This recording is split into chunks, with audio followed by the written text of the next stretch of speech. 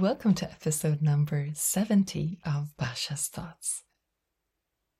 Today I thought I would continue a little bit on what we talked about in episode 69. There we talked about the win-win situation and how just focusing on wanting to create win-win situations perhaps is not enough, because there is something missing.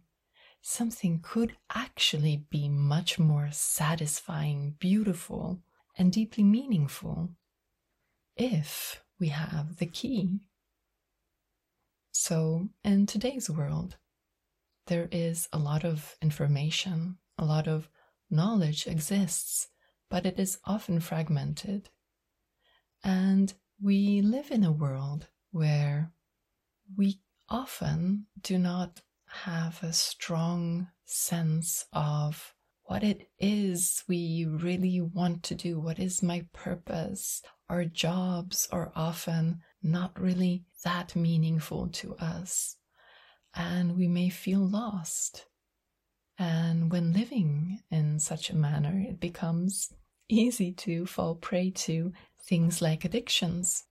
Because if you are not fully, deeply, profoundly satisfied, if you do not see the beauty of the world and the meaning of it all, well, then you crave something. Something is missing. And then, if you start looking outside and you see, well, there is this religion, they say that God is meaningful. But then, if you go to the church or whatever place it is, where you worship and you find that the only thing you have around you are just empty rituals and different ceremonies that you're doing, and it doesn't really fill anything inside of you, then most of us will look for something else.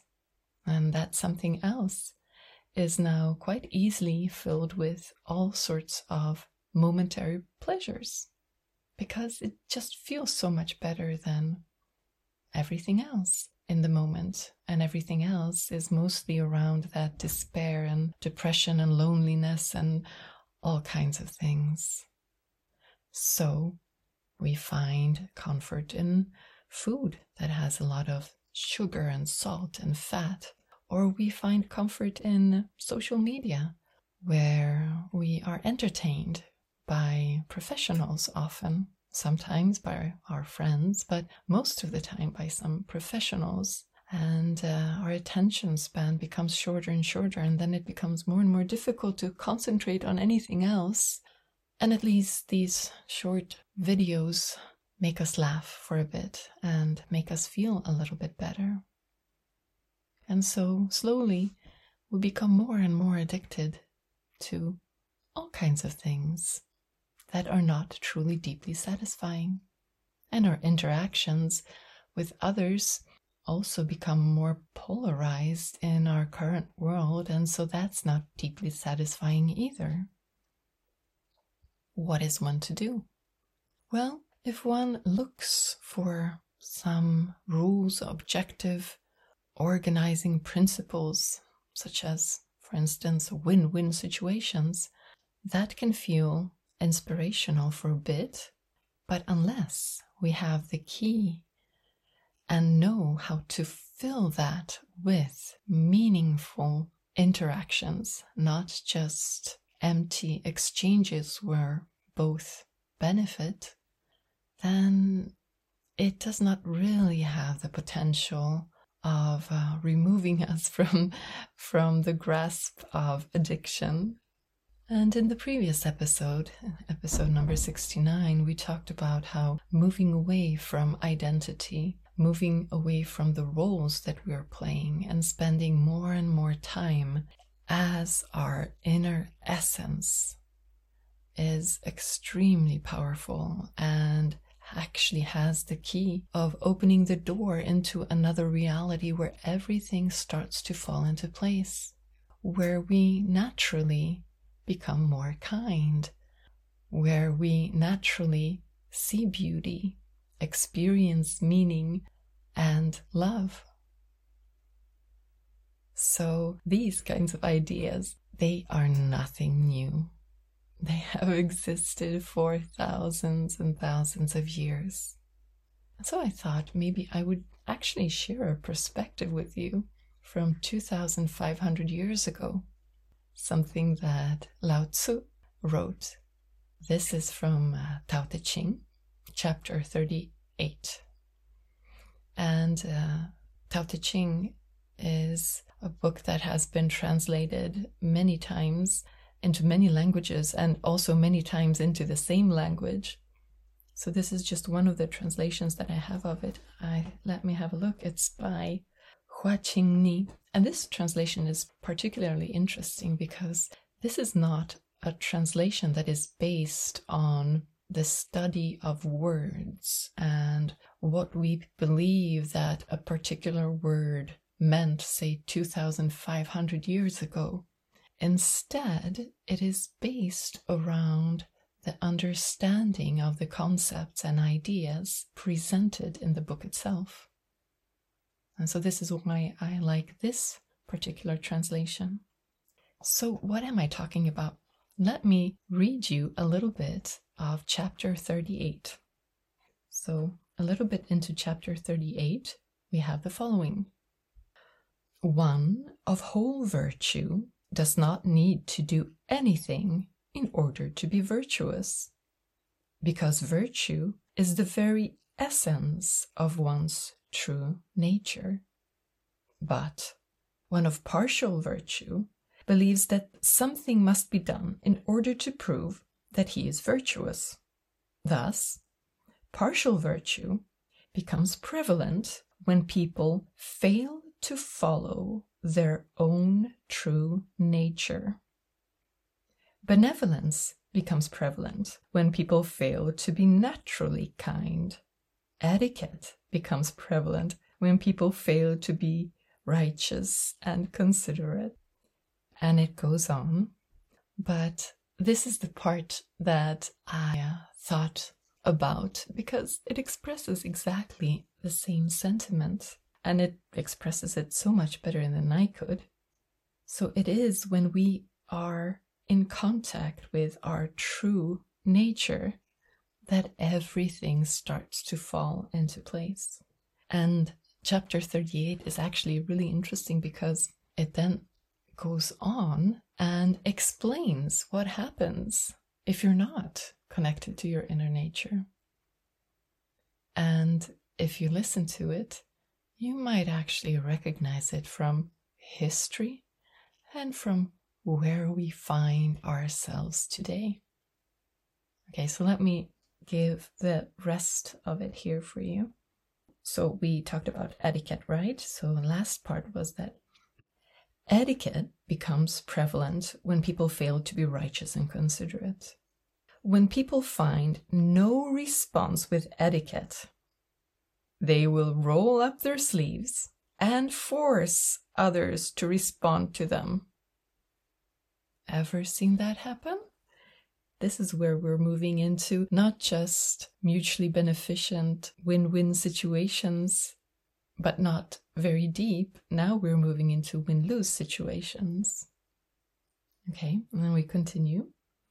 When people stray from the subtle wave of universal nature, they can no longer perceive their own true nature. Thus, they emphasize relative virtue. When natural virtue is lost, society depends on the doctrine of humanism. When humanism becomes corrupted, social and religious teachings appear and become powerful forces. You might recognize that from history. And then, when social and religious teachings become corrupted, what is left behind is the empty shell of superficial ceremonies and artificial etiquette. When etiquette is emphasized, it is because people lack the simple qualities of fairness and kindness. This is the starting point of people of confusion. This is also the starting point of this particular episode, where we mentioned where we tend to find ourselves right now. That sometimes when we go to church and we try to find God, all we are able to find are rituals and empty ceremonies that do not really bring our soul anything. However, this particular chapter does not finish there. In the very end, it actually provides a suggestion. And this is the key or suggestion that it gives us. It says, therefore, one who integrates his own individual being with the deep nature of the universe sets his heart upon the root of reality rather than the husk, and upon the nourishment of the fruit rather than the fleeting beauty of the flowers. Truly, he cherishes what is deep within rather than what is shallow without. Knowing this, he knows what to accept and what to reject. And this is the end of chapter 38 of Tao Te Ching. So it tells us that if we do find the key, if we are able to integrate our own individual being with this deep nature of the universe, with the Tao, well, if we are able to do that, then we will find our inner compass. And this is what will be our guide. It will help us choose what to accept and what to reject, how to act in this world. And then our world will be full of synchronicities. It will be beautiful and flowing. It will be filled with that natural beauty, natural love, natural awe. It will be deeply meaningful and satisfying. Things will tend to fall into place. Synchronicities, right? But it is difficult today when we have such engaging distractions like social media that help to polarize us as well and make our attention span shorter and shorter. The polarization makes it difficult to interact with others, and usually interactions with others have been meaningful and sometimes deeply satisfying, and now it's more difficult to interact with others because the others are just so polarized, so silly, we think. And how do we then fill that hole inside of us?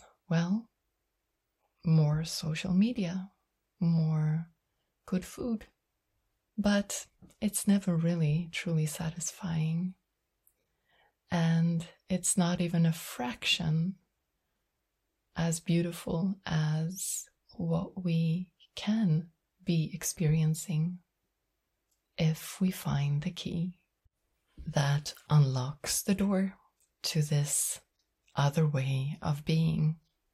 And that other way of being can be found by looking for who we are, looking for our inner essence, organizing our day so that each day we have time to actually spend moving in that direction. And the more time we spend in the quiet of who we truly are beyond our thoughts, emotions, perceptions, the more things will naturally start to fall into place. And this is something that we find in most mystical traditions, this knowledge, this key, and it's just being presented from so many different perspectives. But it is the same in essence, because it is our essence and the essence of it all. This is it for today. and I might talk to you in another podcast episode. Take care.